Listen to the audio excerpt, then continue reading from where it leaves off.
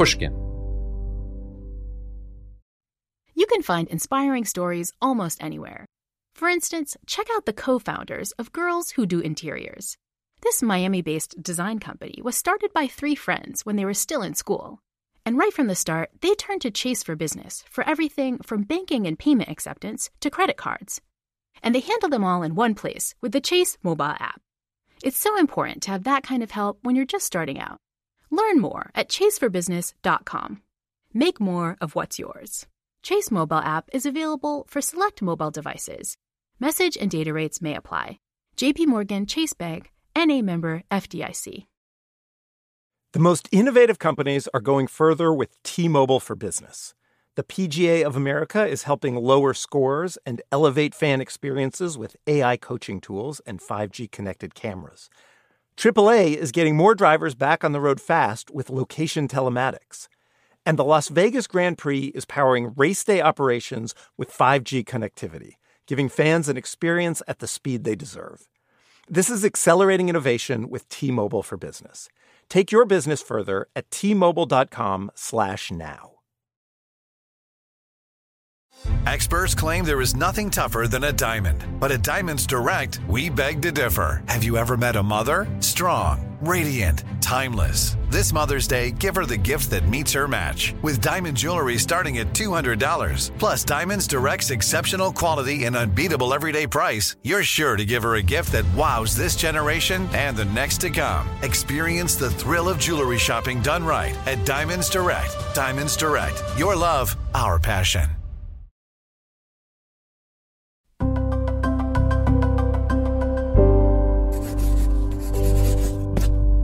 Pushkin.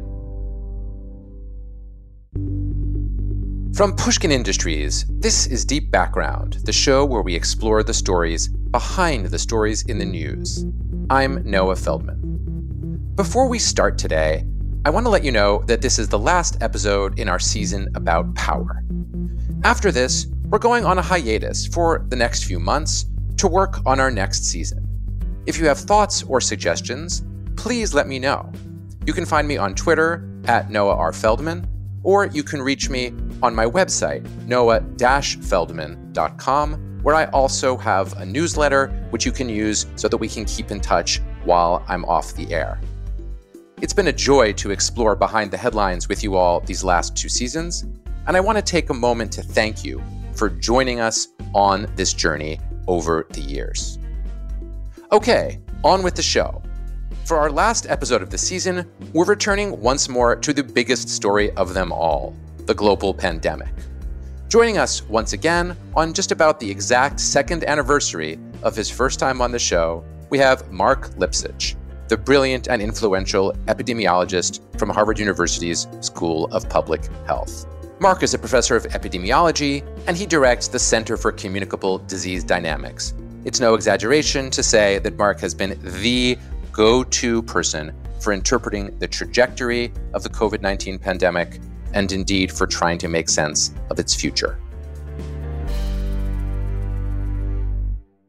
Marc, thank you so much for joining me. It's almost exactly 2 years since we first had a conversation in the very early days of realization of what was happening with COVID, and we've checked in periodically since. And I would like nothing better than for this to be a valedictory conversation on the topic so that next time we could talk about some other aspect of disease dynamics, but somehow it won't quite go away. So how many more times are you and I going to do this? I mean, put another way, how many more letters of the Greek alphabet are we going to need to learn? Is the variant process one that is probabilistically likely to just come back again and again and again? Well, until we see a protracted period without new variants, we have to assume they will keep coming. What their characteristics will be, we can make some speculations about, but those speculations would not have probably included Omicron in the form that it had. So we should be humble about our speculations as well. I mean, I think when you have tens to hundreds of millions of people infected in any given short period of time around the globe with a virus, there is an opportunity for natural selection and genetic drift to play their tricks and for new variants to evolve. And our immune systems impose selective pressure, our transmission behavior imposes selective pressure. So the ingredients are there. We all knew sort of intellectually that variants were a possibility. There was some hope that maybe the evolutionary rates were a little bit lower in coronaviruses, but that has not turned out to be true. And in fact, the big puzzle in some of my friends' minds right now is, why is Omicron so different from the last one? So I think we're going to be at this COVID game for a long time. And the real question is what the impact of that on health is and what the properties of these variants are, which is, I think, the hardest thing to predict, other than likely being more and more transmissible. And the easier thing to predict, but still not certain, is what is the state of us in terms of our immunity and the level to which vaccine and prior infection confer on us lasting immunity. I would love to learn more in our conversation, Mark, about what are the kinds of logics that you and your colleagues use when trying to talk about what those properties might be, understanding that they're not perfectly predictable. So you mentioned transmissibility. That seems like the obvious one. What are other criteria of fitness that you usually ascribe to viruses that would lead one to make any kind of speculations? And it might be interesting just to hear some examples of what you expected to happen and how Omicron differs from those. Yeah.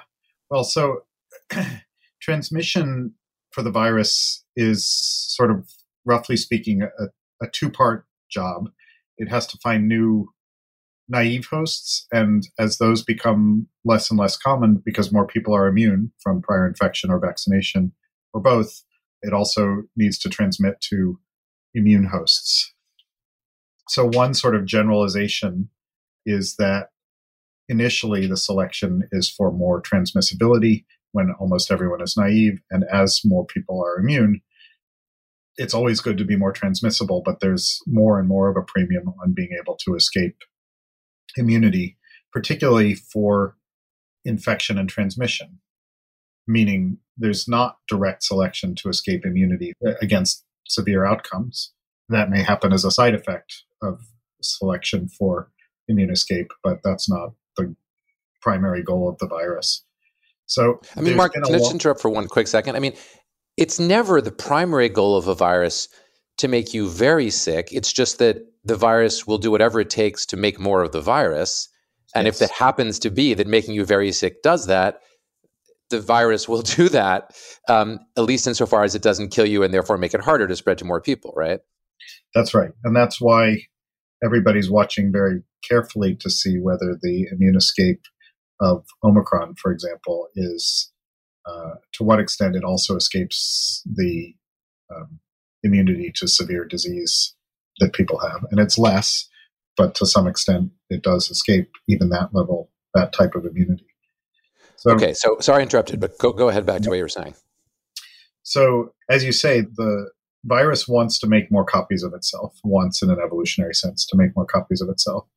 There's been a long-standing discussion in the evolutionary biology community and parallel, mostly separate discussion in the medical and public health community about what that does to the severity of viruses. And in fact, that was what I wrote my PhD thesis on a long time ago, was making models of that interaction between the severity of the infection and the direct targets of selection, which are more transmission. So in the old days, people said, in a sort of hand-wavy way, without much quantitative reasoning, that if you kill somebody that you infect, then you can't spread if you're a virus. And so viruses try to become, over evolutionary time, less harmful to their hosts, and at the same time, the hosts become immune. It was then, on sort of conceptual grounds, noted that that's true up to a point, but if a virus is trying to grow in a host and does so weakly that it doesn't make more copies of itself, that's the other extreme. So killing the host is too much growth, and not even making many copies of itself to transmit is the other extreme. And so the notion of that viruses evolve to an intermediate level of virulence to their host was sort of what many models predict. And then factors that can modulate that include how it's transmitted and the relationship between how many copies of itself it makes and the transmission rate. So the old idea, they always try to become more mild, is not widely held by people who know what they're talking about, but is widely held by the general people. public, right? Yeah. So is it correct even to say that as a probabilistic matter of the viruses we know about, they are more likely to evolve to being less harmful over time? Or is even that, which I've sometimes heard as a fallback statement, is even that not empirically observably true?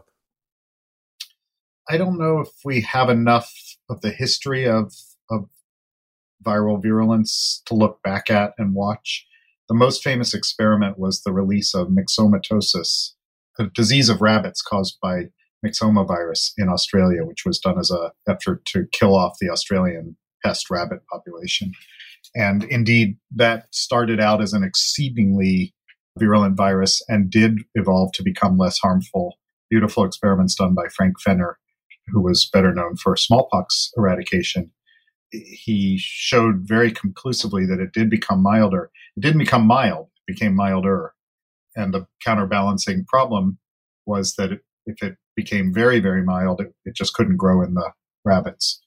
So that's probably the best documented example of watching evolution in practice, because rabbits and that virus both reproduce quickly. So you had a lot of generations each year.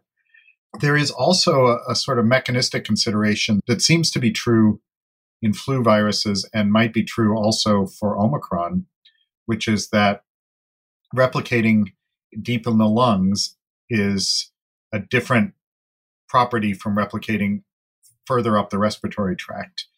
Replicating deep in the respiratory tract down in the lungs is more likely to cause severe disease, and replicating up at the top of the respiratory tract is more likely to spread. So to the extent that that's a trade-off, there might be some selection for transmission that is indirectly selection for mildness. But you can imagine a situation where that's not true. Is it fair to say then, so I'm trying to get at what one should say around educated people, somebody says, well, the great thing about Omicron is that it shows you that, like all viruses, this is getting more mild. I mean, the first thing to say is that's an old view, and it's not, on conceptual grounds, it's not necessarily true. And then there are certainly counterexamples of viruses that have not evolved to be substantially less virulent. Are there any that come to mind? What happened with smallpox, by the way, which you mentioned? My layman's sense is that smallpox was still pretty virulent up to the time when it was eliminated. Yeah, that's right. What's difficult is that proving a negative is hard. And we didn't see the initial emergence of most viruses when they became human pathogens or pathogens of whatever organism they infect. That's why myxoma, introduced into Australia, was such a great example, was you could watch the whole time course. But I think it's hard to settle the history, especially because we usually also can't separate the changes in the host from the changes in the virus. Mm-hmm. In other words, as we become more immune, even the same virus will cause less severe disease. Mark, we want to warn readers not to generalize from the myxoma case to thinking that's true of all viruses. Tell me again, so that I understand it, the conceptual reason that we cannot assume, the way people did in the old days, through hand waving, as you said, that over time virulence would necessarily be reduced in this kind of détente picture. Virulence is selected along with transmissibility to maximize transmissibility. And so when there is a trade-off between making more copies of the virus and harming the host, the virus will choose making more copies of itself. When there's a reinforcement between making more copies of itself and harming the host, the virus will choose making more copies of itself. So what it does to us, as you said at the beginning, it doesn't really care. It's trying to maximize its own function. It is true that I think where there have been observations of evolution, the virulence has gone down in several examples. And I can't think of an example where it started mild and became more virulent that we can really document. but that would be hard to see if it did happen. We might just see when it jumped out. So I think the thing to say is that there are some examples where viruses have become more mild, and there are some reasons why that might happen. But more mild and completely harmless are very different things. And that really the part that we can control is our immunity. We can control to some extent. And that is almost always a beneficial thing in terms of virulence of the virus. So that's the part where at least we can do something about it. You mentioned that one thing that variants want to do is, of course, they want to find new naive hosts, but over time that gets harder and harder. And so then they want to be able to get around immunity. Omicron seems to be pretty good at getting around immunity. Is there a clear sense now of how it does so? And if so, is that a strategy that is likely to be replicated in future variants? Yeah, I mean, I think what's striking about Omicron is that it not only has some mutations in its spike protein, which is a major target of antibodies, but it has a lot of mutations, more than it should given the amount of time that's passed if it were a typical virus out there. So I think the mechanism is still being understood in detail, but crudely speaking, the shape of its protein is different from the shape that the antibodies recognize, which were generated to previous variants. And so those antibodies don't bind as well, they don't neutralize as well, and therefore don't work as well. Any sense, people must be theorizing about this, you must be theorizing about this, about why the jump seems to be as big as it is from earlier variants? Yeah, the evolution was faster than is typical in typical humans. And so the two leading hypotheses are it happened in a not typical human, meaning a human who perhaps had an immune system that was just good enough to exert selection, but not good enough to end the infection. Part of why evolution doesn't happen too much during a typical infection is that there's a lot of selection to escape it, but not much time before the virus is gone, and dead viruses don't mutate. So once you clear an infection, it doesn't have the chance to evolve further. Immunocompromised people in various forms often have much longer infections. And if they're deeply immunocompromised, then they may not exert much selection on the virus, and they may not survive for very long because they won't be able to control the virus. But if they are, and this is just speculation, immunocompromised in some particular way that allows the virus to persist, but maintains that selection pressure, that could accelerate it. The other class of explanations is that, as we've seen, the SARS-CoV-2 can infect other mammals. For example, there was a lot of interest in the white-tailed deer being infected. There were minks in Denmark that were infected earlier in the pandemic. So entering a new host species is often a trigger for accelerated evolution because the virus has a lot of new problems to solve to get good at infecting that host. And so those are the two major hypotheses that people have thought about. We'll be right back. Chase for Business and iHeart bring you a new podcast series called The Unshakables. This one-of-a-kind series will shine the spotlight on small business owners like you who faced a do-or-die moment that ultimately made their business what it is today. Join hosts Ben Walter, CEO of Chase for Business, and Tanya Nebo, a lawyer and business consultant, on these storytelling journeys of trials, tribulations, and triumphs that hinged on a single event, a split-second decision, or even a stroke of luck. Whether the story is about a warehouse going up in flames or a former partner stealing a whole roster of clients, each episode will showcase the grit, determination, and resourcefulness a small business owner needed to turn a pivotal situation into a springboard for success. Listen to The Unshakables now and learn more at chase.com/business/podcast. Chase, make more of what's yours. Chase mobile app is available for select mobile devices. Message and data rates may apply. JP Morgan Chase, NA member FDIC, 2024, JP Morgan Chase & Co. The most innovative companies are going further with T-Mobile for Business. The PGA of America is helping lower scores and elevate fan experiences with AI coaching tools and 5G connected cameras. AAA is getting more drivers back on the road fast with location telematics. And the Las Vegas Grand Prix is powering race day operations with 5G connectivity, giving fans an experience at the speed they deserve. This is accelerating innovation with T-Mobile for Business. Take your business further at T-Mobile.com/now.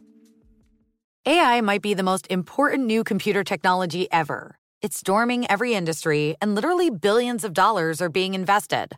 So buckle up. The problem is that AI needs a lot of speed and processing power. So how do you compete without costs spiraling out of control? It's time to upgrade to the next generation of the cloud. Oracle Cloud Infrastructure, or OCI. OCI is a single platform for your infrastructure, database, application development, and AI needs.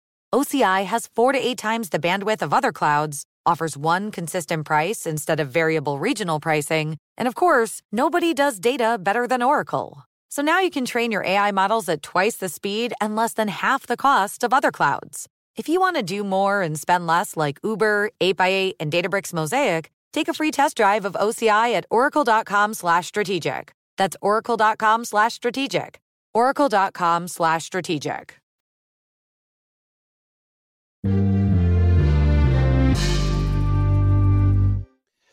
Mark, a word that one hears more and more is COVID is on its way to being endemic. Sometimes you hear people getting fancy and talking about a state of endemicity. My question is, first of all, what's the working definition that epidemiologists use for that? So what does endemic actually mean to an epidemiologist? And the second is, in practice, what does that mean if and when we are there? I think we're the dirty laundry of the epidemiology community continues to be aired, and different people use these words differently. But I think the core idea of endemicity is that an infection is present at some level almost constantly in a population, and it may go through, say, seasonal swings, and sometimes you call that seasonal upturn an epidemic, and sometimes people call averaging over the whole year to be endemic, an endemic state. But it's a situation in which most people, by the time they reach some reasonably young age, have been exposed to the infection. That's an important characteristic. And where the swings are either very small, as with some infections that are just sort of pretty similar all year round, like some respiratory bacterial infections that are a little bit seasonal, but basically kind of always there at similar levels, or they're predictable swings that are every winter or every summer or something like that. So it has aspects of predictability, of most people having prior exposure, and therefore the reason why it's sort of a comforting word is that the two things that have really been miserable about SARS-CoV-2 have been the very large and unpredictable swings in the number of people infected, and the fact that it's preying on a population of us that is mostly naive to it, and therefore at greater risk of having bad outcomes than we will be when we've all had the infection and or vaccination. The upshot then, if I understand you correctly, is that even though endemic and epidemic are obviously etymologically related in terms of their relationship to the public, they're not in any very, very sharp relationship to each other, because something can be endemic and yet there can be epidemics that are seasonal. Is that right? So those two, yeah, or you can have an epidemic that is not endemic, or right. You can have something that is endemic and it's not epidemic. So it seems to have almost all the possible logical relationships. Right. But I think the more helpful contrast probably is pandemic versus endemic. So the signal features of pandemics, although these are also revised as we have more of them, because each one is special. But the signal features of pandemics are a very naive population that is experiencing something for the first time, and being very widespread, and having large swings in incidence and prevalence because of those two things. So those are all differences. Yeah, so that's super helpful. I mean, that's super helpful because one could sort of think a pandemic, nobody has it at first, then lots of people get it in bunches, and that's the pandemic. Endemic, everybody's been exposed to it from the time that they were pretty small children, but it's still out there in the population. That seems to be very, very helpful. The thing that is a bit confusing to me, at least, is if we think about the relationship, say, of Omicron to the earlier versions of COVID, it seems like even though in principle we should be moving to a place where almost everybody has been exposed or vaccinated, one of the two, that lots of people who were previously exposed to those other things or were vaccinated are getting Omicron because of its capacity to evade immunity. And if that's the case, do you guys start thinking of it as though it were a separate disease? And so therefore it doesn't really matter if, let's say, it becomes endemic, let's say Omicron becomes endemic, but a new variant comes along that evades immunity, then aren't people sort of a naive population again with respect to that new variant if they're evading immunity? Yeah, that is the big question. The reason why Omicron has been bad but not worse than it was is that the combination of somewhat lower severity and growing amounts of population immunity to severe disease, which still, to a large degree, though not perfectly, hold against Omicron, has meant that there are enormous numbers of cases, but not correspondingly many deaths and hospitalizations. And that's a kind of new thing. We haven't had a flu experience that's quite like that. And we haven't had a SARS-CoV-2 experience that's quite like that. So this is a new combination of properties to deal with. One way that I find it helpful to think about what's ahead in the next few years is that, as you say, the bad option will be if new variants continue to come and they really are either so good at escaping immunity and transmitting that the cases go shooting up as they have with Omicron, or they are really good at escaping our immunity to severe disease, which was not that high at the beginning of Omicron, should be higher after Omicron, we hope. But if they're good at escaping our immunity to severe disease, then even modest numbers of cases could be a problem. And that would be almost like a new flu pandemic. It would be an evolutionary jump that is highly consequential and is what we used to talk about with flu pandemics. Right. It's the reason that the flu vaccine, it's a good thing to get it, but it doesn't guarantee that you won't get the flu, right? Because the variants come so fast, right? Partly because they just aren't fully protective even against what they're supposed to target. They're not nearly as good as these vaccines. Not as good as these vaccines, I see. I kind of categorize, the two possible futures are that we have changes like the usual changes between years of flu, or we have changes like new flu pandemics that just are more frequent. And those are the two broad categories that we really, really hope the first happens, but we have to consider the possibility of the second. Mark, I'm trying to figure out what the right kinds of policy responses are at this moment, partly in order to get sense of what they're going to look like going forward if we have more variants. So, for example, at our mutual employer, Harvard University, on the one hand, we have classes, at least at the law school, in person, but we are all told not just to wear masks, but to wear N95 masks and possibly to wear 2 masks. And there seems to be a heightening of concern about transmission because, I guess, of the great transmissibility of Omicron. On the other hand, we're in person, which we weren't, obviously, at an earlier stage. And what's more, everyone is mandatorily vaccinated and boosted. So what's the policy logic, if you can reconstruct it, behind that kind of heightened prevention, coupled with diving right in and having classes?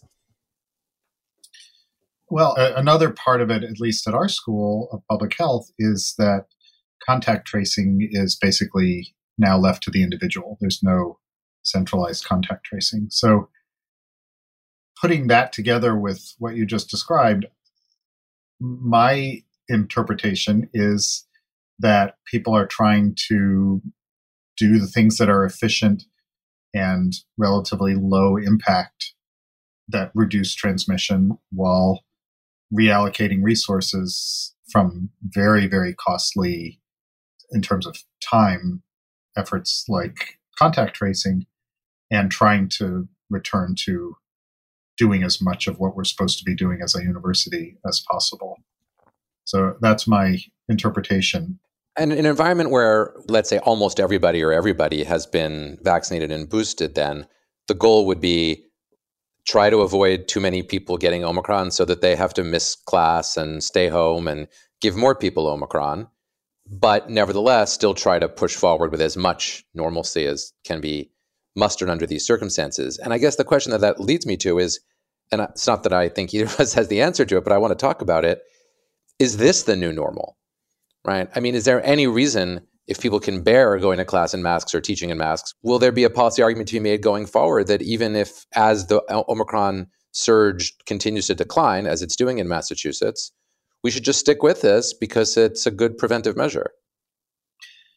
To get people to comply with something like that, there would have to be a continuing real threat of severe outcomes in large numbers in the populations doing those behaviors, and or of overwhelming healthcare, which are closely related, of course.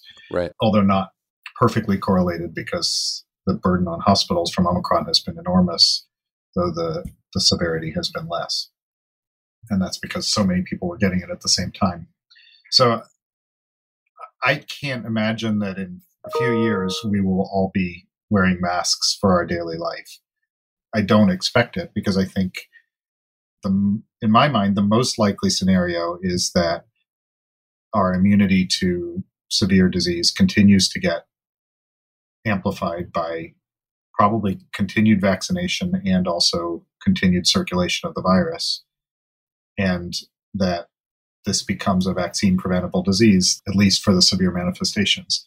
And therefore we will start to dial back these control measures, as they are dialing back, in fact, in many parts of the country already. Well, in some parts of the country, they never really dialed up. Right. They were dialed back from the very beginning, and they never stopped. I have a good friend in Oklahoma who, this is long ago in this process, I asked him something about a public lecture, and I said, he mentioned a public lecture. I said, there's going to be a public lecture. And he just laughed, and he said, we have never stopped doing these things. He said, and by the way, my wife and I and all of our kids have had COVID. So there's clearly a lot of local variation around the country. Yeah. But I mean, I think it's important to consider all the ways things could go bad.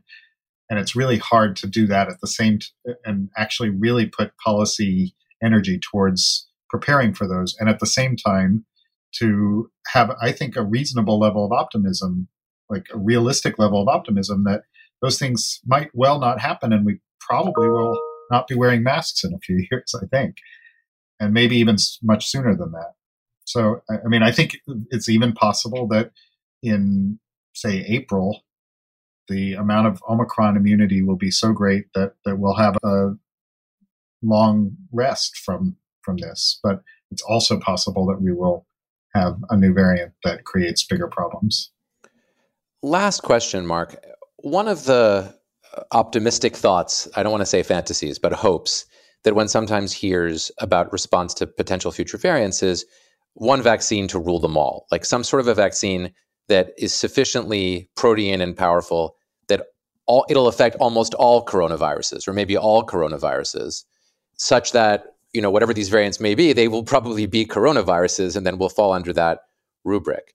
I guess what I'm wondering is, from the standpoint of epidemiology, do you have any thoughts on what are the probabilities of such a thing being possible? Are there other instances or areas where we've had effective vaccines that cover like a broad range of phenomena under some rubric, like, say, coronavirus? Yeah, there have been. And the approach so far that has been the most effective with the vaccine that I used to study before COVID, which was the pneumococcal vaccine, and with the polio vaccine, and with the flu vaccine, is to just try to vaccinate people against everything that's around at once. And then with flu, to change it over time. So those precedents exist, but other than flu, those are for things where there's a lot of variation and you need coverage of a whole bunch of different variants, but you have a list of them. It's not a changing list, it's just the list. Or maybe a new one's discovered periodically, but it's kind of a fixed list, especially of the ones that are worst. So that approach is well worn. There is a very strong effort right now underway in many quarters to create pan-coronavirus vaccines, there will be different approaches of trying to put in a mix of different types or of trying to find parts of the virus that are more conserved where immunity will be effective. And there's reason to be optimistic, but it still has to be proven. So I think it's a very worthwhile effort, and we have to see if it works. Mark, thank you so much again for your insights. And I would say that I look forward to more conversations, and that would be true about the substance of the conversations, because a conversation with you is always illuminating. I hope we don't need too many more, but my guess is we will be checking in one form or another. Thank you so much for your time. Look forward to talking about something else sometime soon. We'll be right back. Small business owners, this one's for you. Chase for Business and iHeart bring you a new podcast series called The Unshakables. This one-of-a-kind series will shine the spotlight on small business owners like you, who faced a do-or-die moment that ultimately made their business what it is today. Join hosts Ben Walter, CEO of Chase for Business, and Tanya Nebo, a lawyer and business consultant, on these storytelling journeys of trials, tribulations, and triumphs that hinged on a single event, a split-second decision, or even a stroke of luck. Whether the story is about a warehouse going up in flames or a former partner stealing a whole roster of clients, each episode will showcase the grit, determination, and resourcefulness a small business owner needed to turn a pivotal situation into a springboard for success. Listen to The Unshakables now and learn more at chase.com/business/podcast. Chase, make more of what's yours. Chase mobile app is available for select mobile devices. Message and data rates may apply. JP Morgan Chase Bank, NA member FDIC, copyright 2024. JP Morgan Chase & Co. The most innovative companies are going further with T-Mobile for Business. The PGA of America is helping lower scores and elevate fan experiences with AI coaching tools and 5G connected cameras. AAA is getting more drivers back on the road fast with location telematics. And the Las Vegas Grand Prix is powering race day operations with 5G connectivity, giving fans an experience at the speed they deserve. This is accelerating innovation with T-Mobile for Business. Take your business further at T-Mobile.com/now. This is it. Your moment. This is your time to make your comeback with Purdue Global. When you come back with a Purdue Global degree, you create opportunity for yourself, your family, and your future. It's a degree you can be proud of, a degree that employers will trust and respect.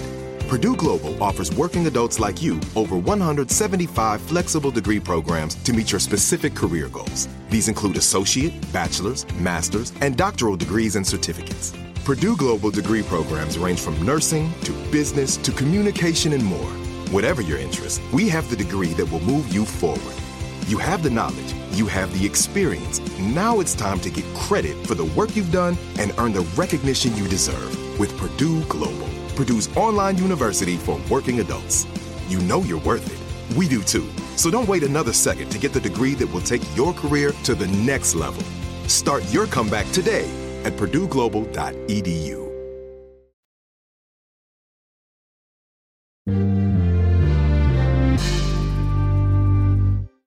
As always, when talking to Mark Lipsitch, there are clear takeaways. First, as a probabilistic matter, it is overwhelmingly likely that variants are going to keep coming, possibly for a long time. The reason for that, Mark explains, is that there is virus out there in the population, and while virus is out there among a large number of people, the probability that evolution will continue to do its work and develop new variants remains. Next, Mark points out that Omicron has been a surprise in various respects, most particularly in how different it is than the variants that came before it, thereby suggesting that for various possible reasons that we're not yet sure of, the evolutionary process is happening faster than we previously expected. Third, and this is to my mind very important, we should not accept the viewpoint, which we sometimes hear expressed by non-experts, that all viruses necessarily evolve in the direction of becoming less virulent. In fact, the virus will do whatever it takes to replicate itself, seen in evolutionary metaphorical terms, And that means that if it turns out that the virus can spread more effectively while being less virulent, it will do so. But if the virus needs to be more virulent in order to spread more effectively, it will do that too. Consequently, we cannot generalize and assume that we are on the way to things automatically, gradually getting better via Omicron. Fourth, we are certainly approaching some quality that could be called endemicity, or a state of being endemic for COVID-19, defined to mean that almost everybody in the population will have been exposed to the disease, often relatively early in life. However, and this is the big however, whether that matters in the long run in terms of making it less likely that people get very sick depends entirely on how good future variants are at avoiding immunity. If people get sick when young and retain immunity, then that is a good result in terms of the effects of endemicity. But if future variants on the virus can still infect people who have nevertheless been exposed, the serious and indeed severe problems associated with the healthcare system and COVID-19 could in principle continue even when the disease is endemic. Last and very much not least, Mark says that the possibility of a vaccine that would effectively block future variants by virtue of it being general enough to prevent all forms of the coronavirus from spreading, or alternatively from getting the people who get them very sick, is worth pursuing. Whether it will succeed or not, of course, remains an unknown and not something on which it's possible to put a probabilistic numerical judgment. At the human level, Mark says he thinks it's very unlikely that in a couple of years, or even sooner than that, we'll all still be walking around wearing masks. That, for one, leaves me some reason to continue to be hopeful. Ultimately, and this is me talking, not Mark, the power of this virus has been to shape the way we in the world respond to it in a broad set of complicated ways that themselves deploy our own conception of social power. Disease has power. Humans have power in responding to disease. All of it involves us in a set of complex trade-offs and choices. The difference between us and evolution is that evolution is making those choices blindly, with no normative vision of how it wants to be or how the world should be arranged. We, as humans, are in a different position. Our judgments can be thoughtful, strategic, and ethically inclined. And, with any luck, they will continue to be. As I mentioned at the beginning of the show, we here at Deep Background are going to take a hiatus for a few months as we work on our next season. We'll miss you, but I very much hope to hear your voices through reaching me on Twitter at Noah R. Feldman, or perhaps even more efficiently, on my website at noah-feldman.com. Until the next time I speak to you, breathe deep, think deep thoughts, and if at all possible under the circumstances of our world, try to have a little fun. Deep Background is brought to you by Pushkin Industries. Our producer is Mo Laborde. Our engineer is Ben Tolliday, and our showrunner is Sophie Crane McKibben. Editorial support from Noam Osband. Theme music by Luis Guerra. At Pushkin, thanks to Mia Lobel, Julia Barton, Lydia Jean Cott, Heather Fain, Carly Migliori, Maggie Taylor, Eric Sandler, and Jacob Weisberg.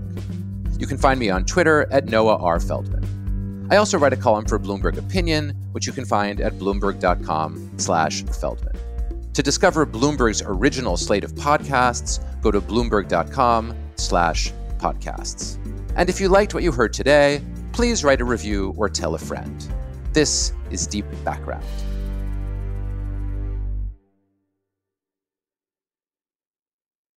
The tradition of breaking tradition continues with the return of the Unconventional Awards from T-Mobile for Business at Mobile World Congress. This is an event that celebrates innovators whose bold actions took their industries to new places. If that sounds like you and you're a T-Mobile for Business customer, enter today. If you win, you'll be publicly honored amongst some of the most influential leaders in industry, and me, I'll be there too. Enter now at T-Mobile.com/unconventional awards. See you there. With the Lucky Land Slots, you can get lucky just about anywhere. This is your captain speaking. We've got clear runway and the weather's fine, but we're just going to circle up here a while and get lucky.